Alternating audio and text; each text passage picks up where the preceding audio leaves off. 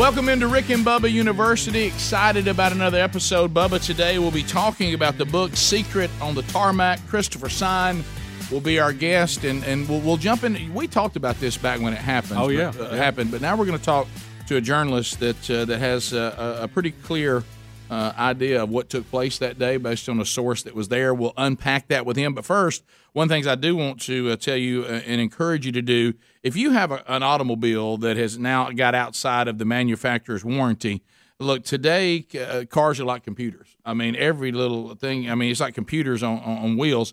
They've got the electronically controlled transmissions, the touchscreen displays, dozens of sensors. And we love this, Bubba. We love technology, but guess what technology is? Expensive to fix if and when it breaks. And if you don't have a warranty, then that's going to be on you. That's why we want to point you to the Car Shield. I'm so thrilled that our older automobiles are under the protection of the Car Shield.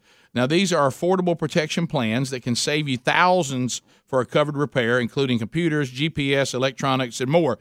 Now, with Car Shield, you actually are in control. You're behind the wheel of your plan. Car Shield, can customize monthly plans, rates as low as $99 a month, and you get to choose your favorite mechanic. As long as the mechanic is ASE certified, you choose, or the dealership, either one, and then Car Shield works directly with them and takes care of everything. And then, Bubba, while the car is being repaired by Car Shield, dealing directly with the mechanic of your choice, you get a rental car at no extra charge. And even when you're not having issues, you have 24/7 roadside assistance under the Car Shield, again, at no extra charge. They have helped over 1 million customers. So drive with confidence knowing you got coverage from America's #1 auto protection provider with rates as low as $99 a month. You have nothing to lose. So get covered by Car Shield today. Call them 800-CAR-6000. You do want to mention the code RickBubba or visit carshield.com. Use the code RickBubba to save 10%. That's carshield.com. The code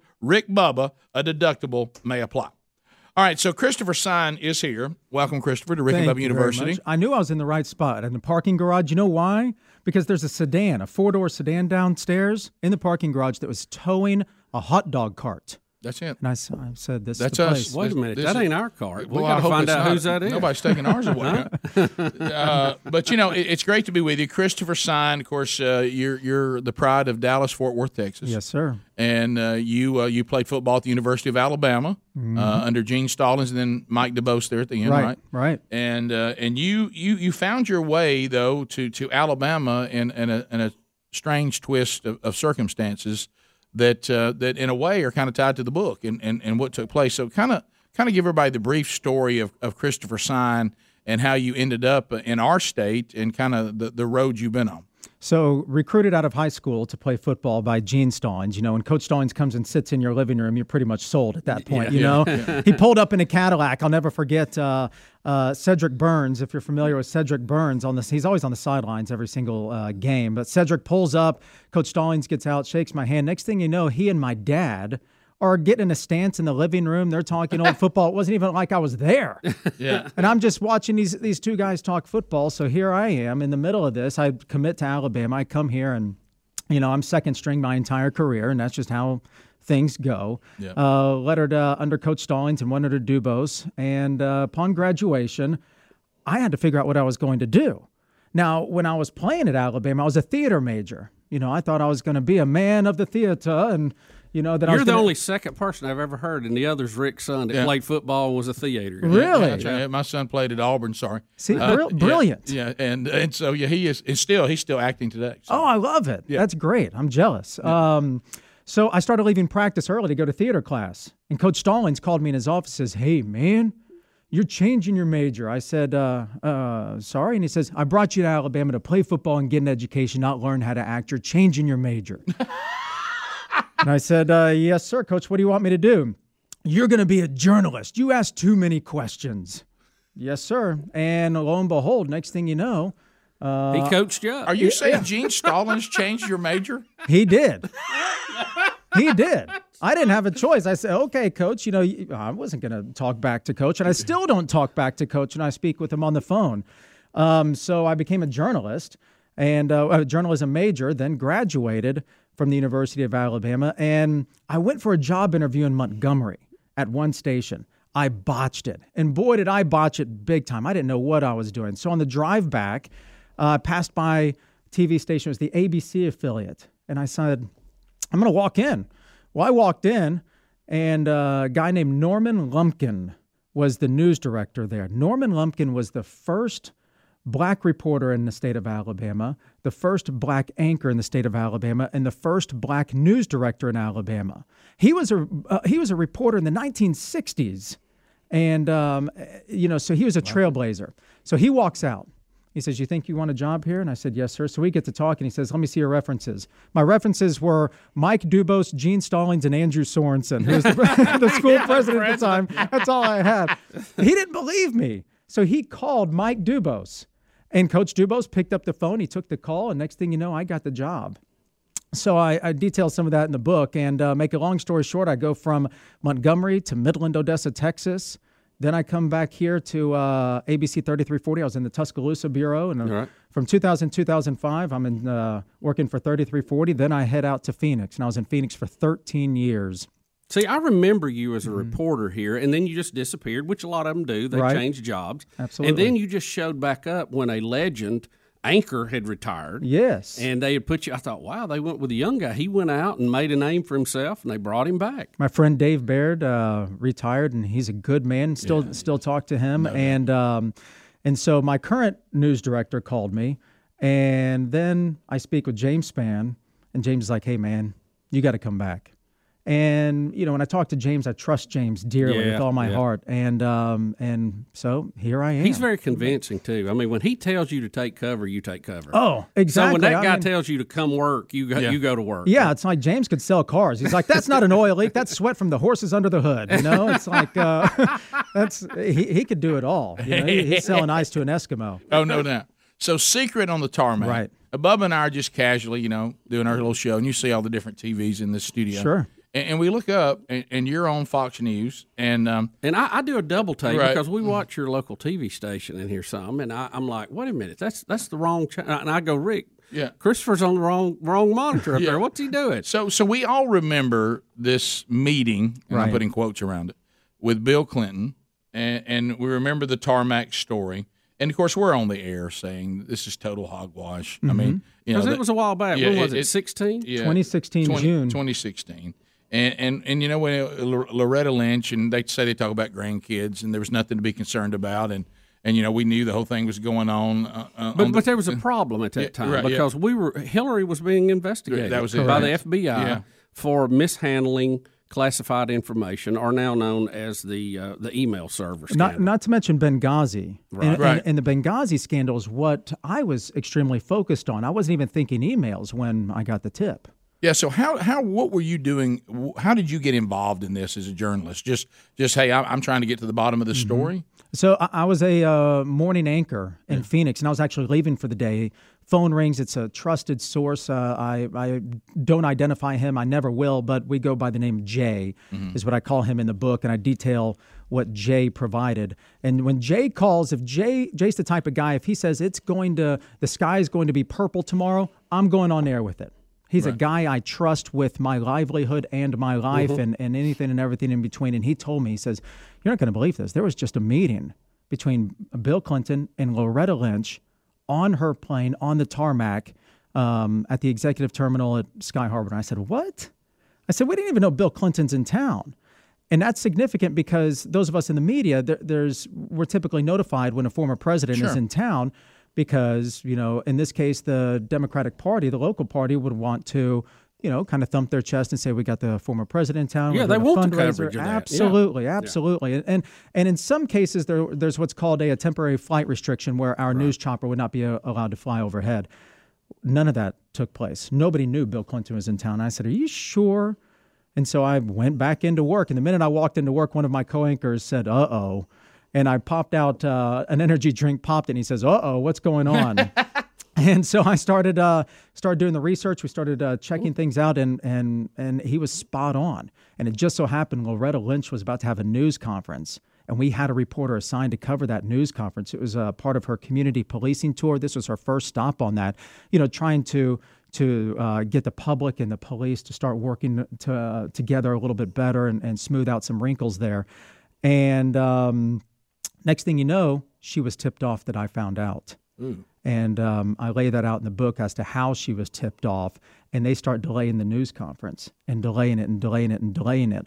And the thing is, what we did, our reporter there, we had our reporter prepared. We decided we're not going to ask Loretta Lynch if the meeting took place. We're going to ask her what was discussed. In an effort, foregone conclusion. We know you had the meeting. Exactly. We didn't want to what's called throw a grenade in there, but in this it was just going to be a spear right there saying we know it happened. Tell us what was discussed. And the thing is, they kept delaying it, and that's where it leads us into what's called the talking points memo. And they designed and devised an entire plan around the talking points. So here we have the Attorney General. Hillary Clinton is under investigation for multiple things. Right.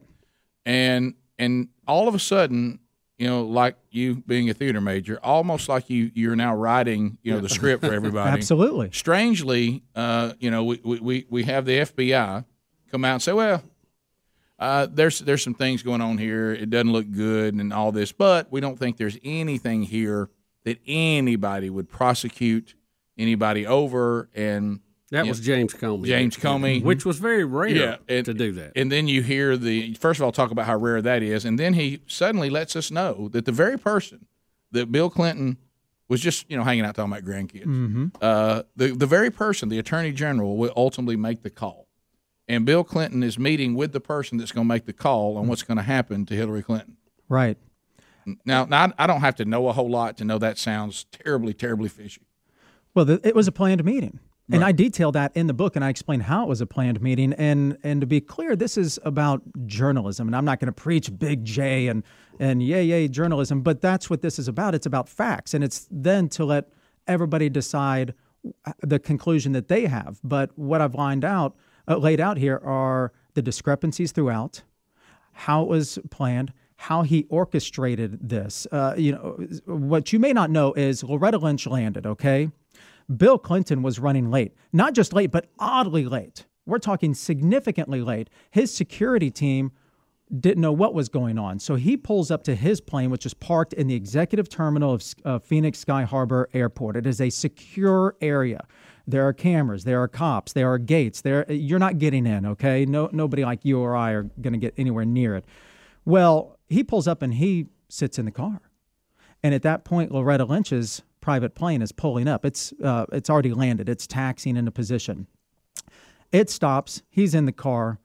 Most of her staff gets off. Now, that's somewhat orchestrated because, a lot of them know security-wise who gets off first, who gets off in the middle, who gets off last. It's all planned and orchestrated. Yeah. Yes, absolutely, for security reasons. So most of her staff gets off. He gets out of his car. He walks over to Loretta Lynch's plane. And at this point, the vast majority of FBI and Secret Service who are there, because she's traveling with FBI, he's traveling with Secret Service, and then you have local and state police officers, they're wondering, what the heck are we supposed to do? Mm-hmm. There's no protocol on the books. It's not planned. No, there's no protocol on the books on how to deal with a former president of the United States meeting with a current Attorney General of the United States. On a tarmac. Yes. Unannounced. So these men and women in uniform are trying to figure out what to do while they are saying, running in circles. Bill Clinton walks up the air stairs. And the minute he walks up the air stairs and gets on her plane, the FBI agent who is in charge of her security then positions himself right at the entrance of the plane. Mm-hmm. Nobody's allowed on that plane. They're on there by themselves. They are now by themselves with Loretta Lynch's husband, who has never been questioned to this day. Loretta Lynch and her husband were about to exit the plane. Her head of security says, "Ma'am, the former president of the United States, Bill Clinton, would like a moment with you." And before she had even a moment to answer, she turns around and he's on board. He's on the plane. So he testified that he was invited on board.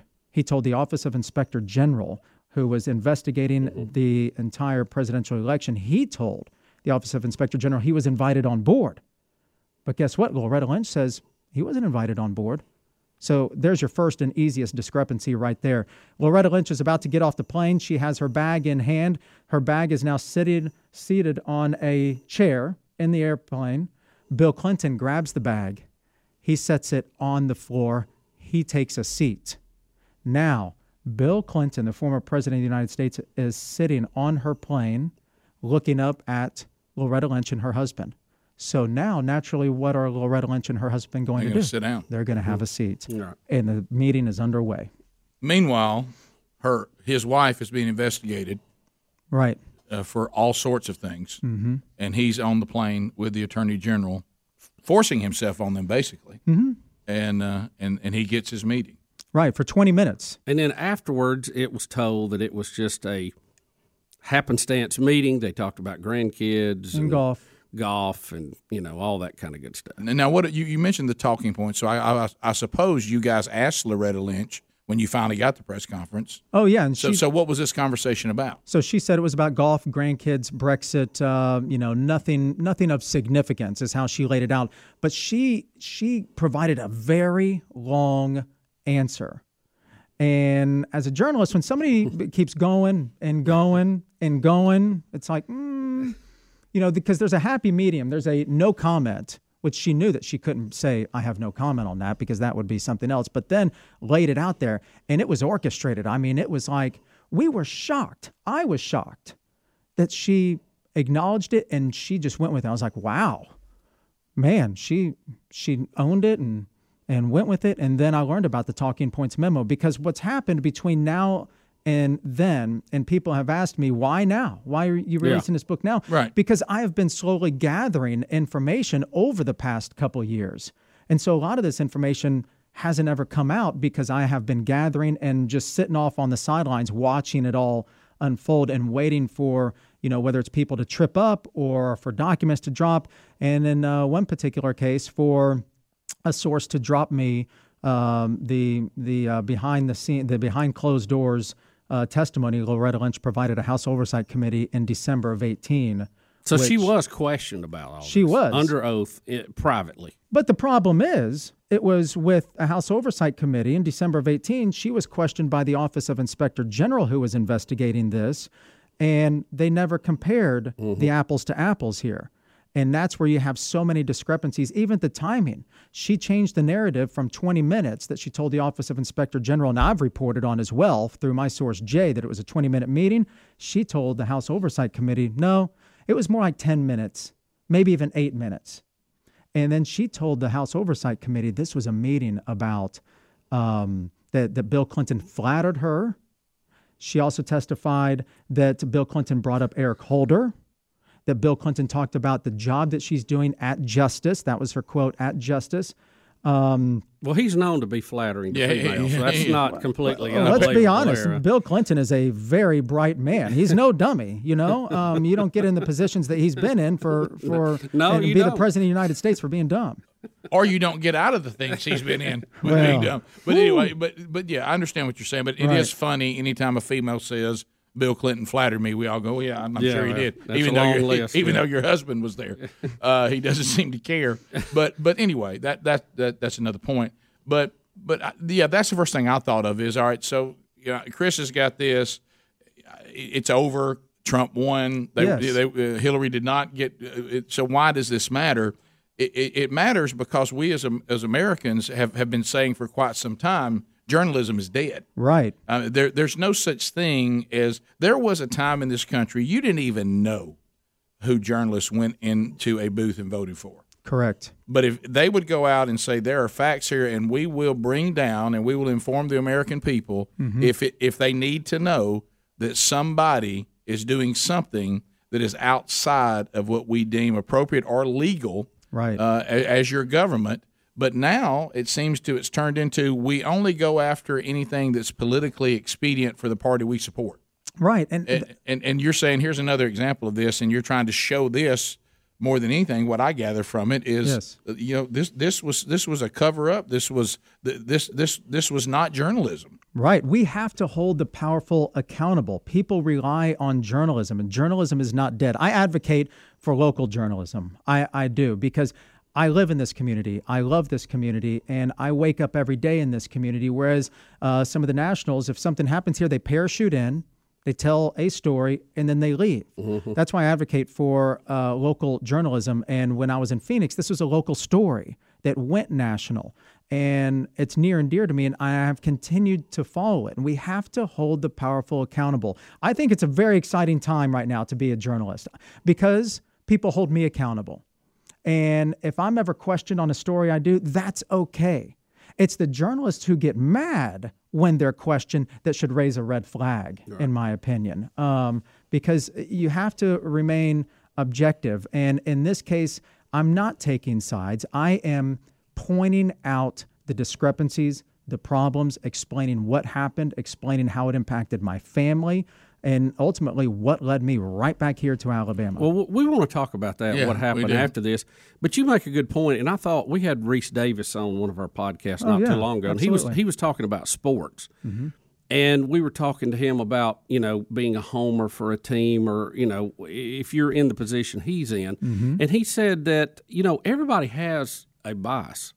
The problem is, or what they strive to do, is just be fair in their reporting. They're not even going to deny bias or fandom, but just be. And he said what ESPN wants is for them to be fair in their reporting of the story. Absolutely. And I think the same thing would be in in politics or whatever we cover. But it sometimes it just seems like we have people on one side and we have people on the other, and they're only, like Rick said, going to give you stories that way. We've kind of lost our middle ground. I agree. We're not allowed to disagree anymore. What happened to me listening to your opinion and saying, okay, I respect your opinion? That's not happening anymore. Good God, that was flushed down the toilet sometime. I don't know why or when that happened, but it has happened. But we have to be able to disagree, but we have to be able to listen to each other. And that's what this book is. It's a listen to what happened and understand what happened in that moment, that you just can't let things go and forget about it. We can't dwell in the past, but we have to understand the past to understand the future. And learn from it. In a strange way, I wonder, and I'm not saying this, but I'm just asking, could this be part of it? We clearly have a political correctness that's in our public arena now. Mm-hmm. There's things you say and can't say. Sure. And that used to not be that way. I just wonder if it doesn't affect the way that we try to do things because, like you said, I can't disagree or we can't disagree with each other because we don't want to say the wrong thing or we don't want to disagree with some group that has an agenda or whatever. Right. So instead of engaging and saying, Chris, you're full of it, I don't believe you, this is what I believe, like we used to, right, we go to our little corners where we're safe, and then we say what we want to say. Yes. And then so we end up with Team A and Team B as opposed to all of us out in the middle presenting ideas, disagreeing, and then going on to the next story and letting people decide. Like, let's take this story, your book, for example, what Bubba's saying. What's wrong? Whatever happened to all of us, saying this is what I think is best for the country politically, well, this is what I think is best for the country politically, but taking a story like this, and just sitting down and say, all right, let's look at the facts of this. We've got Comey and his comment in his press conference. That's kind of weird. We've got a former first lady who looks like she's in a lot of trouble.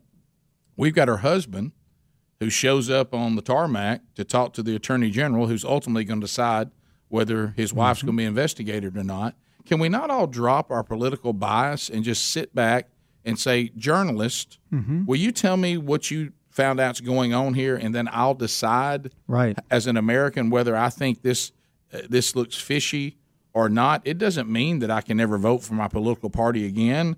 It never means that I've got to change my political views. What are the facts of this situation? And as a citizen of this country, do I like this kind of stuff and think it's important, or I don't? Right. One example, the talking points. People need to understand why did Loretta Lynch, why did her entire staff, and to be clear, her staff did their job in protecting her.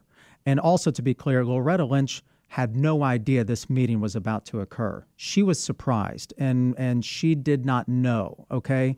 But one simple example of what you're describing, the talking points, and the people who were involved in the talking points. James Comey, the leader of the FBI, he had a copy of the talking points. Right after the meeting happened, right after they found out I had been tipped off, and they started the talking points memo in a series of emails. And I have copies of the emails, but they're all blacked out. They might as well be blank pages, to be honest with you. But I can see who they went to, and James Comey is on that list that was going back and forth, and he received a copy of the talking points.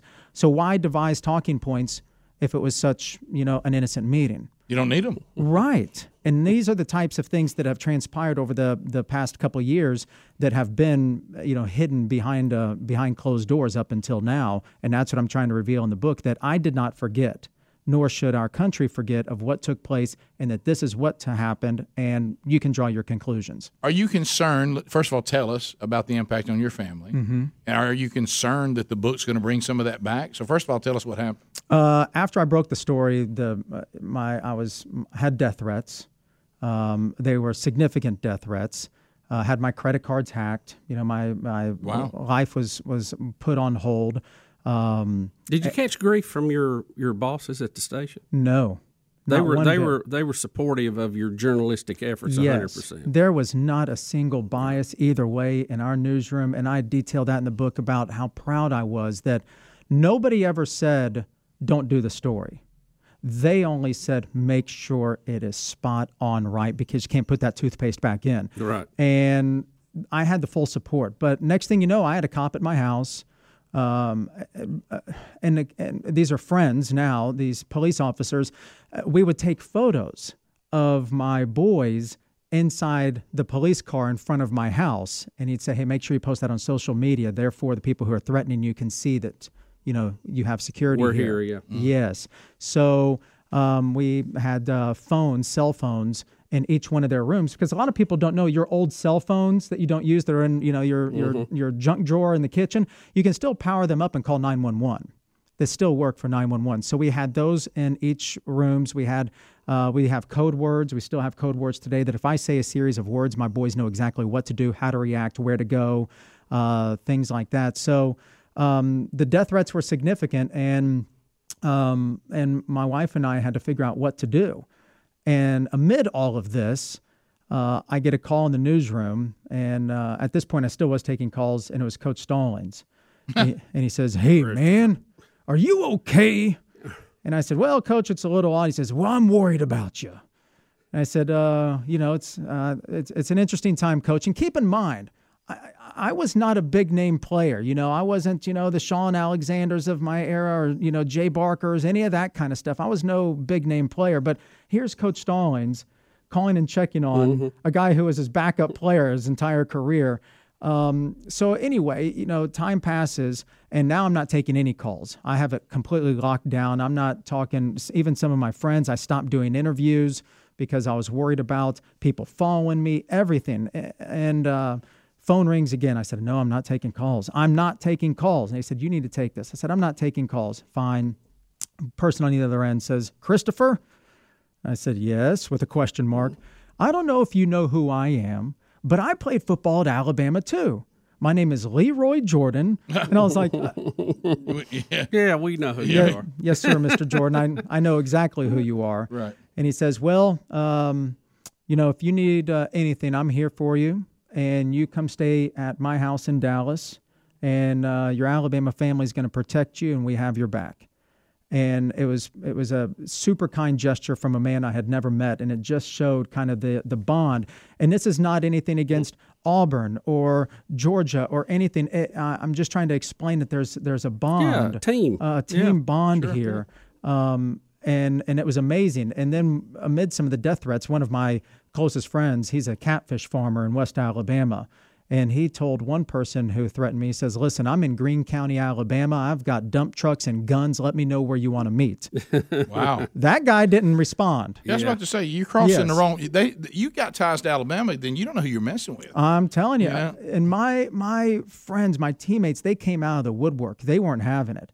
And, I got emotional at the time because, when you're down like that and you don't know who to trust and what's going on, and you have people, you find out who your real friends are. And a lot of my real friends were right here in this state. Christopher, let me ask you this. When you were getting these threats, and you said some of them you considered serious. Correct. Were those people who were just Clinton fans and they thought you were trying to harm the Clinton image? How high up did that go? Do you think any of them were, any of them sicked on you by parties that would be damaged in this book? Potentially, but most importantly and most significantly, they thought that I was aiming to sway the election, that I was attempting and trying to impact the election. And I said, no, don't be mad at me. Be mad at the people who took part in the meeting, and that's what was not happening. Right. The people weren't mad. The people coming after me, they weren't mad about the meeting. They were mad that I exposed it. That's what was so mind-blowing and so unusual for me. But everybody has an opinion. Everybody has a right to think what they want. And I've been criticized. I know you guys have been criticized. No, never. And that's okay. I'll accept it. But when they start going after my family, game over. No, that's not cool. Well, it's just a strange thing because Comey, in one way, hurt Hillary, and in another way, he helped her. And I don't know, it does bring up an interesting thing when you're in a political election and you have someone who is accused of a criminal activity, how you investigate them, how you handle it. I mean, if he sits on information, he's obviously helping her out. If he goes public with information, it looks like he's hurting her on that. It's hard just to do your job and not influence. I mean, it really does get complicated, doesn't it? And what if my source Jay didn't tip me off? We wouldn't know. Right. Would any of the law enforcement had filed a report, for lack of a better term, saying that this happened? I don't know. But nobody would have known. James Comey, wouldn't have known. James Comey said that the reason he held that news conference was that he felt he had to get out in front of the situation because of the tarmac meeting, and he thought that the image of the tarmac meeting was tarnishing the investigation.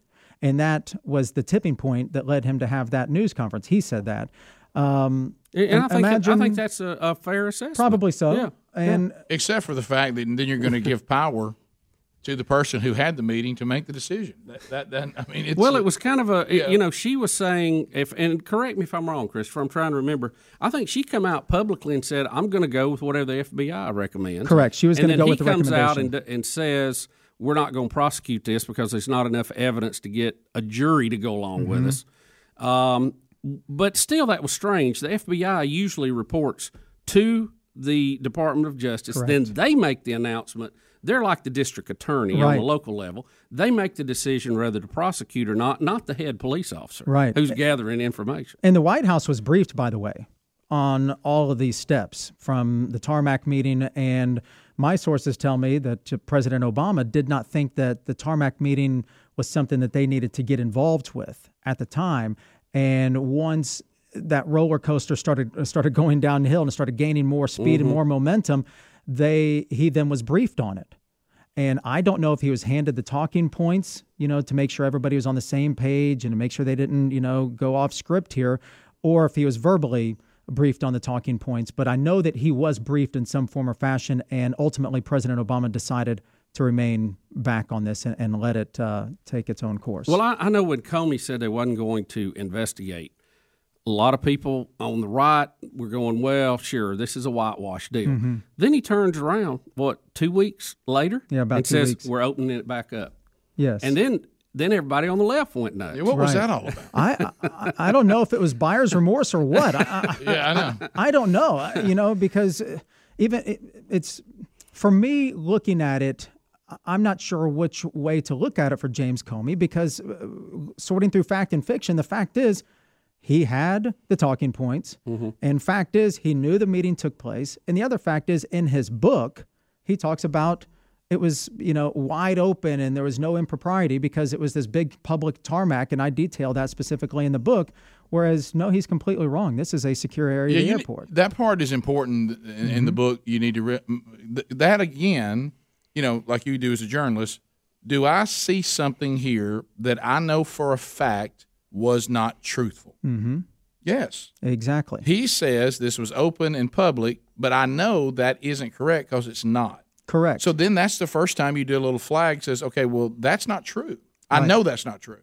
Because you're saying why, then you have to ask the question, why did they say that? Why did they say that? Did they have bad information, or are they trying to Could have throw been us off the trail. Could have been mistaken. I mean, certainly that's a possibility. He may have been briefed, and it was bad information. But I literally cite word for word what he wrote in his book, an entire paragraph that is it's just not correct. Christopher, let me ask you this now because it's tying into what we're seeing now. We talked about this a little bit earlier. The Justice Department is under the executive branch, and that would be the president. But they are the top law officer in the country. But how do you handle that when they're investigating the president? It gets very complicated. And some people think that the Department of Justice should be absolutely independent of the president. Some people don't think that's a big deal. And we've seen it both ways in different administrations. I mean, how do we sort that out? And I guess what I'm trying to say, Eric Holder was quoted as, "I'm in Obama's corner," when they were trying to get things done. You've heard Barr being criticized now because it looks like he's doing what the president wants done. How do we sort all that out? It's a sticky and it is a tangled web. I'll give you the example as it relates to the book because that's, the Tarmac meeting. Right, and that's kind of my expertise because in this situation, what if Loretta Lynch brought in a special prosecutor or a special investigator? So do you get somebody like a Mueller, Robert Mueller, and the next thing you know, people are going to say, he's biased. And then, or do you get somebody like John Smith from wherever? No matter who you get, there's always going to be a side that says that they are not objective, they're not impartial. And that is because nobody is completely. Not at that level because there's always alliances. You either have an alliance with the White House, you have an alliance with a potential future president because you're trying to set yourself up for a future job. Right. And that is a situation that I think that we as a society actually should look at. Who is investigating who, and who is biased, and who's not, and who's objective, and who's subjective. It is a mess, and it needs to be addressed. I think that that's a great point because in this situation, they probably could have brought in a special prosecutor or a special investigator, but who? I don't know. If they're a Democrat, you're playing home team. If they're a Republican, they're out to get you anyway. So how do you ever have fairness in that? And I don't know if you bring in a Supreme Court justice to do that, but then again. Who appointed them? Who appointed them? It is a very... You never can get away from that. Right. Where are your roots from and who are your friends? But I know what we are all hoping, because if just what you're trying to do here with the book, the truth doesn't have a political slant. No. The truth is the truth. It's unbiased. It doesn't... But the problem is now we've gotten to the point that says, well, no, truth is relative. But it's really not. Nope. There really is truth about your book. There is the truth on what took place on that tarmac. And it doesn't have a political bias. It's just the truth. Right, and even in the book, I lay out within one of the chapters discrepancy 1, 2, 3, 4, and I put it as plain and as simple as possible without adding any of my thoughts, feelings, concerns, and it's literally discrepancy 4, the time change. That's just one of the examples I put in here. And that time change is when it was 20 minutes and then all of a sudden Loretta Lynch says, no, it was 10, maybe even 8.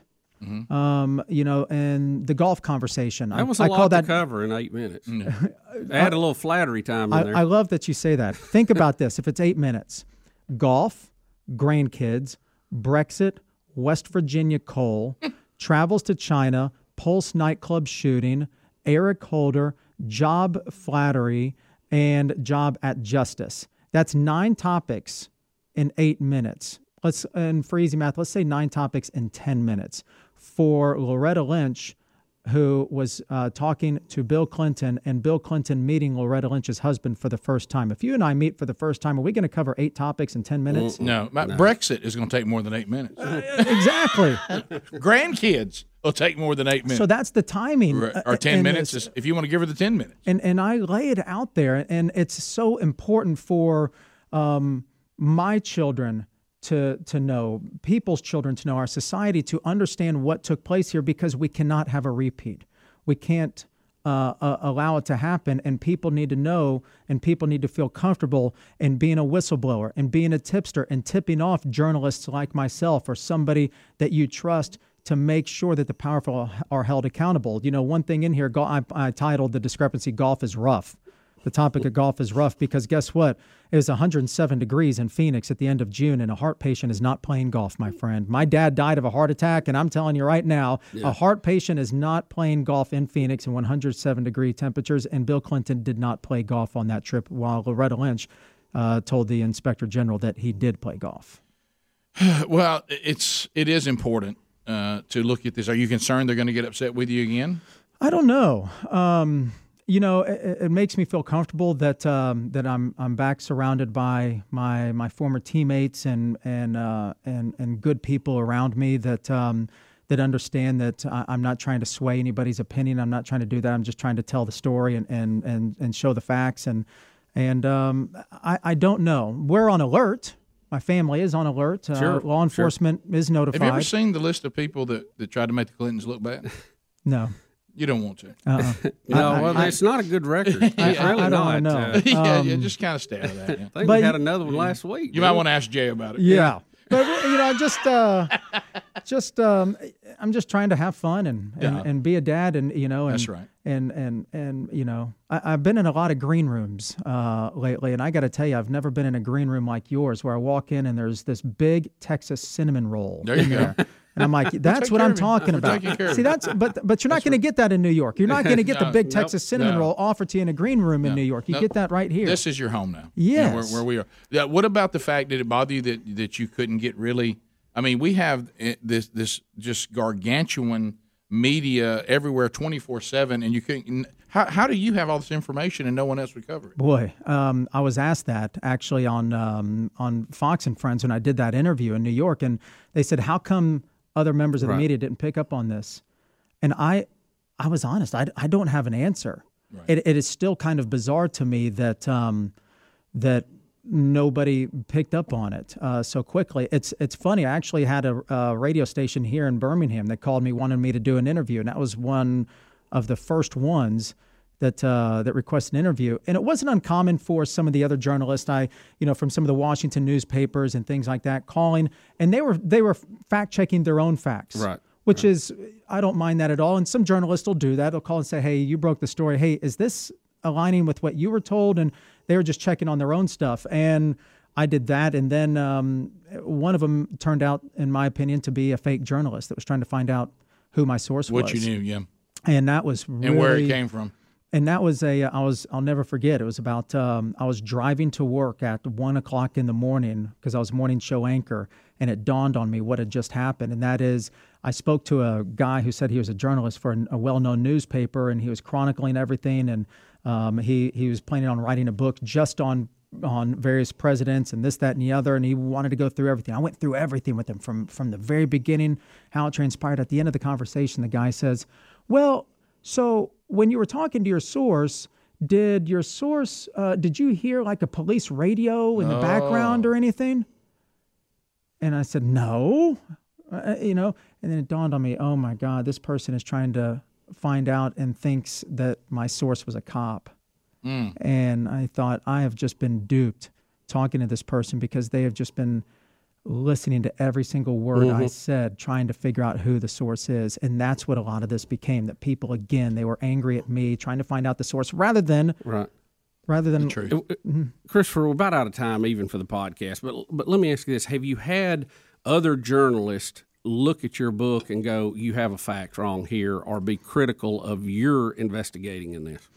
Before I put it out, I had several people look at it, and journalistically, they were just glad that I sourced everything. And I lay it out point by point, just so that you can understand where it came from. And so every single source I say, from the Office of Inspector General, or this is from the House Committee, therefore it is completely out in the open. And yeah, but it's been a ride, man. It's been a ride, and well, you did a good job on it. I appreciate that, and I'm just glad to be back here. Like I said, we were house hunting in New York at the time when Mama called, and here I am. And me. Well, you've done a great job. We're glad to have you back. Well, secret on the tarmac. If for no other reason, get it and document this thing in history, so you see, the inconsistencies. It's important for us to know that, especially going forward as an American public. Secret on the Tarmac by Christopher Sign. You can go to ChristopherSign.com, obviously, and you can find out all the information about the book. And the book's also available on Amazon or wherever you get books. Yes, sir. So thanks for taking. We're gonna have you back, Christopher, and talk about some other topics. I know we can talk about fun stuff. We can talk football and family and cooking and grilling and there's some other news stories out there. Stuff we'll talk I'd like about. to get your insight on. Yeah, so. we can have some fun. Thanks for being with us. We got to smile more. Thank you for having me. Yeah. Thanks for you joining us again today on another edition of Rick and Bubba University.